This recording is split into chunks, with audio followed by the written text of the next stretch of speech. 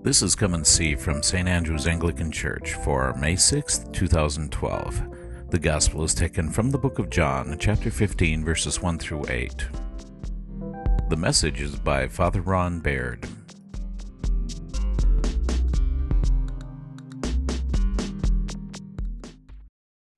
I'm from the South, and I've lived here for 20 years now.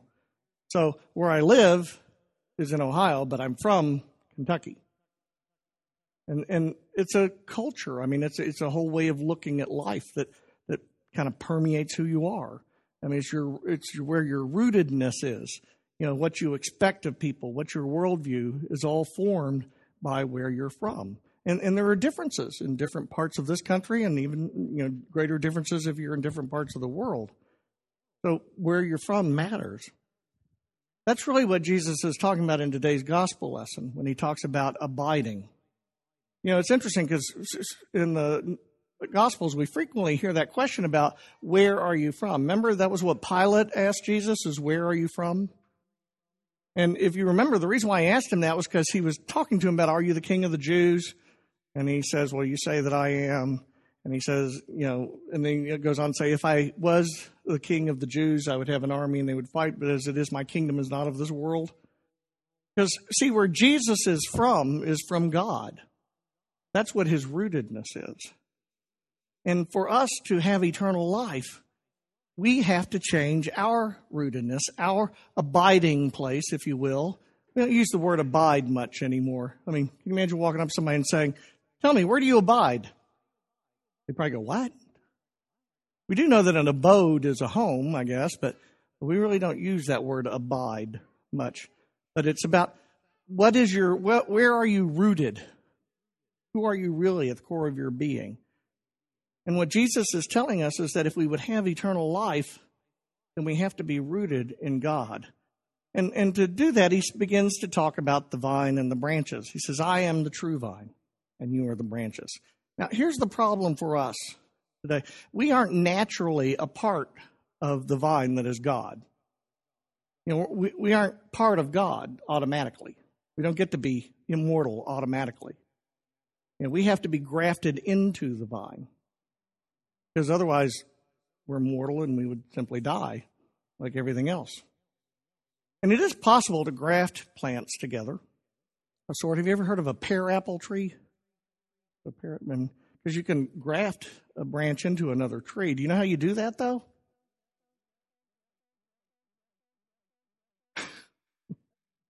Depends on who you are, but you basically take a sharp knife and you cut into the branch and you cut out part of it, because you're going to make a wedge thing to stick the branch into. And so the tree, the vine in this case, would have to give up part of itself, wouldn't it? For something to be grafted into it. And even more so, though, you can't just pluck a branch off of something else and just stick it in there. That won't work.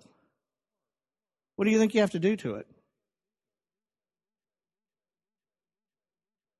Yeah, you have to trim it down. You got to make sure that all the tissue, the woody tissue that's there, is very fresh, so that it can begin to make the attachments just like the tree would if it was its own branch.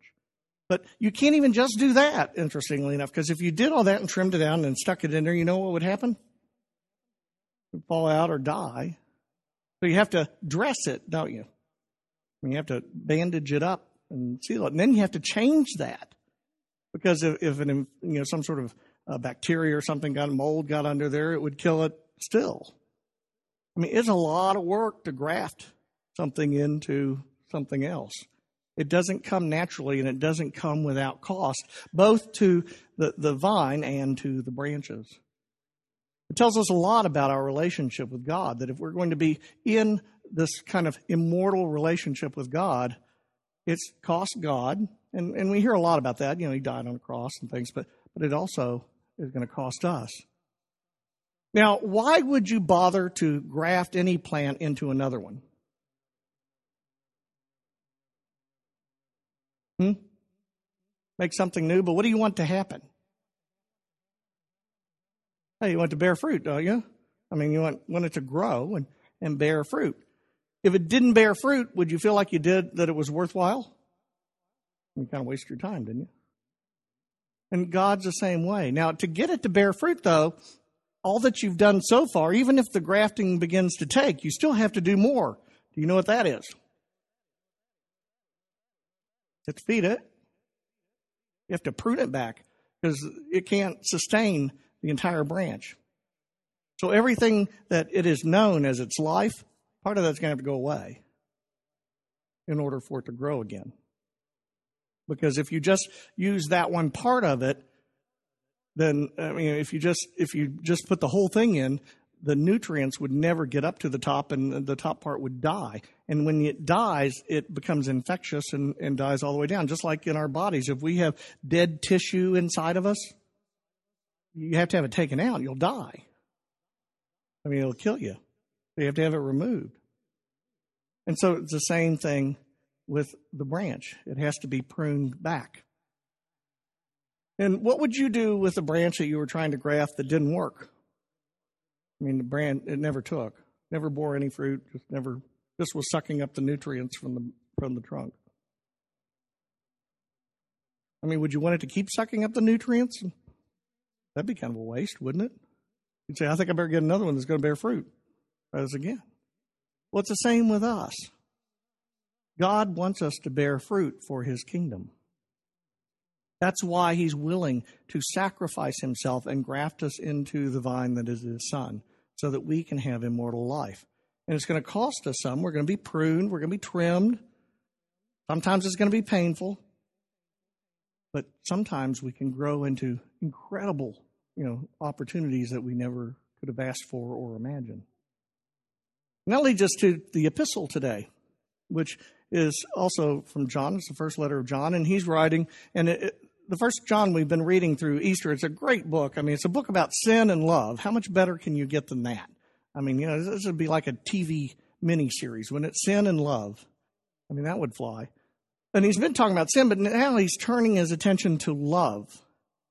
And when you heard Todd reading it, did you see how many times love was said in there? I mean, it's almost like a Beatles song. Love, love, love. And every single time he's using that word, he uses a particular word to describe love. Now, we're at a disadvantage in English. We only have one word for love. I mean, it's just love. So if you say "I love you" to your fiance, and then you turn around and you say "I love you" to your kids, are you saying the same thing? Hopefully not. Or if you say "I love you" to your friend, are you saying the same thing? See, we mean different things, but we don't have any way of differentiating it in the word itself. In Greek, they do. They have different words for it. And the kind of love that John is talking about here is agape, is the Greek word for it. And it means self-giving love. It's not romantic love or erotic love. It's not even, like brotherly love or caring love that you might have for a friend. It's agape love.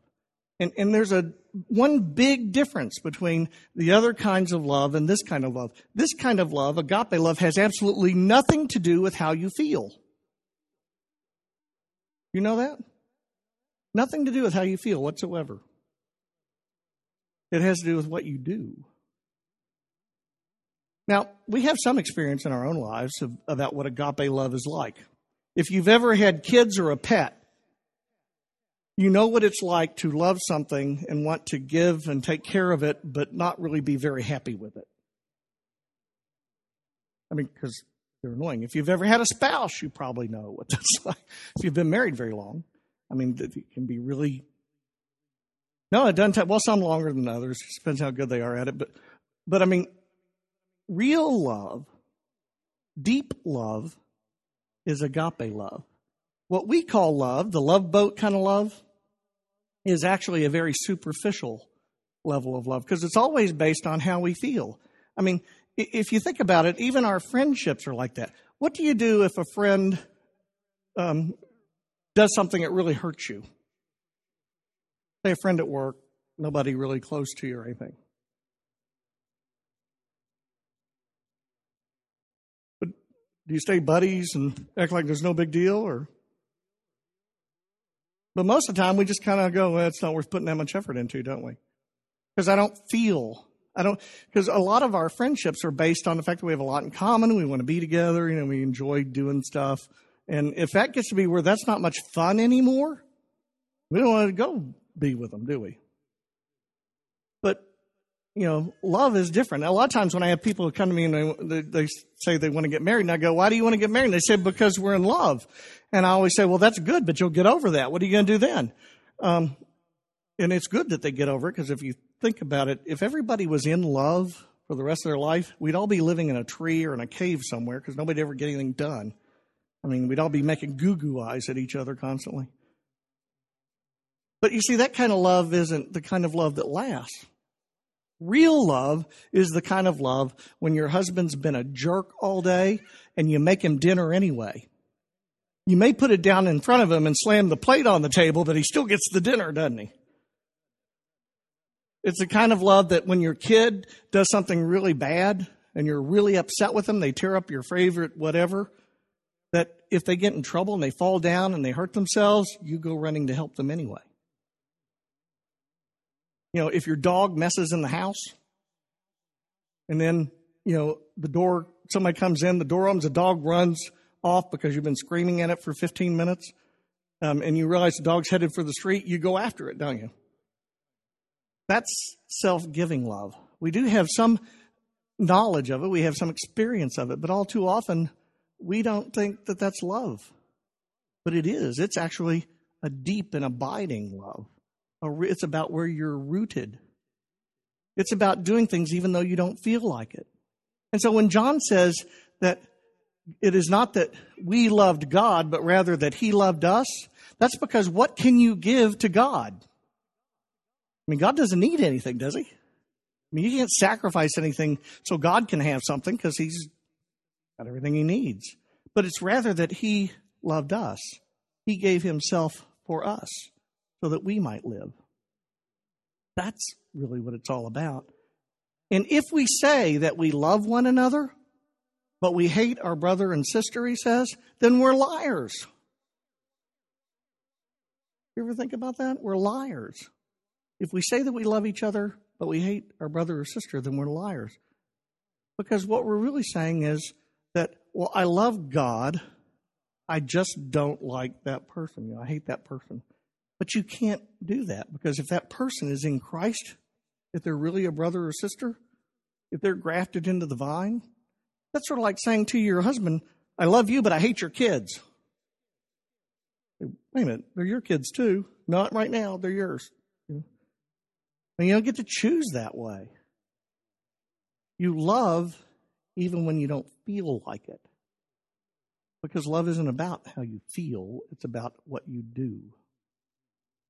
And that's really where the big crisis in our society around marriage and relationships is that too many people are basing love on how they feel. And the day comes when you don't feel that way anymore. They don't base it on the commitment, on the willingness to sacrifice and to give to the other. And yet, if you've been married longer than a year, you've figured out that that's most of what goes on. We have to give of ourselves. We have to be willing to be pruned. We have a sort of a running joke at my house. I've been being pruned for quite some time since I married Judy. I had a house full of furniture when I married Judy. I'm trying to think. There's only like 3 pieces of that furniture left in my house. Somehow all the rest of it is gone.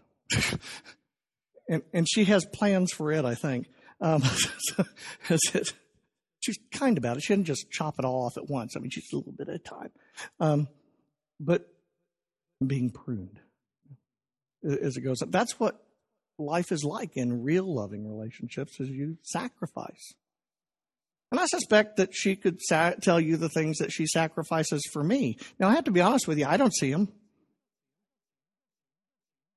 We never see them, do we? I'm perfect. Why would you sacrifice anything for me? I'm good. We don't think that way. But in some ways, even that is healthy, because if our focus is not on what am I getting, but rather what am I giving, the bond is stronger. That's why you cut off the branch if it doesn't bear fruit. Because all it's doing is getting. It's not doing any giving. And it doesn't work.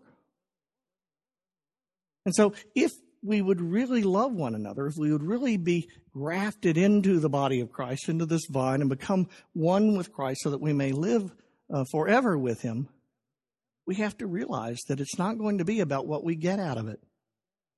And the moment we turn it over to looking at what we get out of it, then we're lost because we missed the whole point. I don't think Jesus came to earth and died on a cross for our sins because of what he could get out of it. That wouldn't make much sense, would it? You know, our whole society has lost this concept of the self-giving. When I was young, it was much more normal. I mean, it wasn't perfect, but it was more so than it is now. And if you go back a long time ago when they were first settling the frontier, if you bought acreage out west somewhere and you moved out there to do a farm and you needed a barn, do you think you just went out with an axe and a saw and just chopped down a tree and sawed all the lumber and made your own barn? What'd you do? Yeah, your neighbors came. They all came over. Everybody came. They do it in a day. They put up his barn. Because everybody, and when you say neighbors, when you're out west in farmland, that's sort of not what we would consider neighbors because it's a long way. It might be everybody in a county might come because it would take that much. But they all did. Do you think they all didn't have anything to do that day? No, we were just sitting around on the front porch looking for something to do. We thought that'd be good. I doubt it. They gave up whatever they had to do to come do it. Even when I was young, as I was mentioning, when I was a kid, if the dryer broke down, my dad didn't go and just buy a new one. Y'all seen that commercial about, what is it, PC.com or something like that, where the college students sitting there, and my computer is slow. What's the matter with it? It's old. Let's go buy a new one. Now, the fakey part about that is at the end when he fixes it, he goes, oh, good, now I don't have to have a new one. I'm thinking, yeah, right, that happened. We still want the new one. But in those days when the dryer broke down, because I specifically remember our dryer breaking down and it didn't work at all, my dad couldn't buy a new one. He didn't have any money. Now, my dad was slightly more mechanically able than I am. And I'm mechanically able enough to be dangerous. And so he would go and figure, is this something I can fix or not? But in this case, he didn't know what was right. It wasn't like just changing a belt on it or something. He didn't know what to do with it. And so what do you think he did? Somebody said he kicked it. I said, well, yeah, actually he did. And then he had a conversation with it that didn't seem to help very much. But what do you think he did? Hey, he started talking to people outside saying, you know anything about dryers? I got this problem with this dryer. And you know, one guy go, well, I don't know a lot about them. I'll come look at it. Next thing you know, there are 3 or 4 guys in the basement, you know, taking this dryer apart. And with a little bit of luck, one of them knew something about it. And they get it back together again. And we don't see that happening anymore, do we? I mean, I'm always astounded when I drive in neighborhoods and there's somebody's grass who hasn't been cut. And it's starting to get really high. Because I keep wondering, do these people not have neighbors? I can remember there was a lady who lived a couple doors down from us who had a serious illness, and she was unable to get out and cut her grass anymore, and the kids hadn't really gotten involved yet where they got a service to come in and stuff. And so those of us in the neighborhood, we just took turns. We cut her grass. We cut our grass, and then we go cut her grass too. Yeah. Now, I guess you could say that was self-interest. We wanted the neighborhood to look nice. But doesn't anybody do that anymore? Or are we really so busy just pulling up into our driveway and closing the garage door and going into isolation that we've forgotten what it means to give? You see, real self-giving isn't just about when somebody asks. It's about looking out for the betterment of another one. You know, when Jesus came to the earth, he didn't wait for you to sin and then say, Lord, could you please come down and be crucified for me? He saw what was needed and he gave it anyway. If we are willing to live in that kind of love, then amazing things can start to happen. Because when we abide in him, we begin to become like him. Once that branch is grafted into the tree, 10 years later, can you tell that there was a graft there? Like the rest of the tree, doesn't it? I mean, it doesn't look much different at all. I mean, it looks like it had always been there. It looks like it grew from a shoot that way. That's what the goal is for us to look like we are part of God. And if we do, we will bear much fruit. And that fruit is something that we can see in ourselves and that others can see in us, so we can know whether or not it's happening. There are things like love. John says, perfect love casts out fear. Are you afraid of anything? Do you fear for your health, your finances, your kids, whatever, your relationships? I mean, name it. Because that's an indication that you haven't acquired that perfect love yet. Because if you've acquired perfect love, you aren't afraid of anything. That tells you, I need more pruning, I need more work, I need to graft myself more into the vine. I need to become more like Jesus. And the fruit that we bear is often times called the fruit of the Spirit. But there are things that are noticeable, things like joy. If people meet you, is that the first thing they think? Just a joyous person. Just a lot of fun to be around. Is grumbling part of the fruit of the kingdom, you think? Probably not. Is backstabbing part of the kingdom? Betrayal? Nah, probably not. But love, joy, peace, a sense of calm and okayness because God is in control. I'm a branch, he's a vine, I'm going with him. Whichever way the tree bends, that's the way I'm bending too. That's how it works. Forbearance is another one. You know what forbearance means? Forbear with ants. Yeah. No, it's actually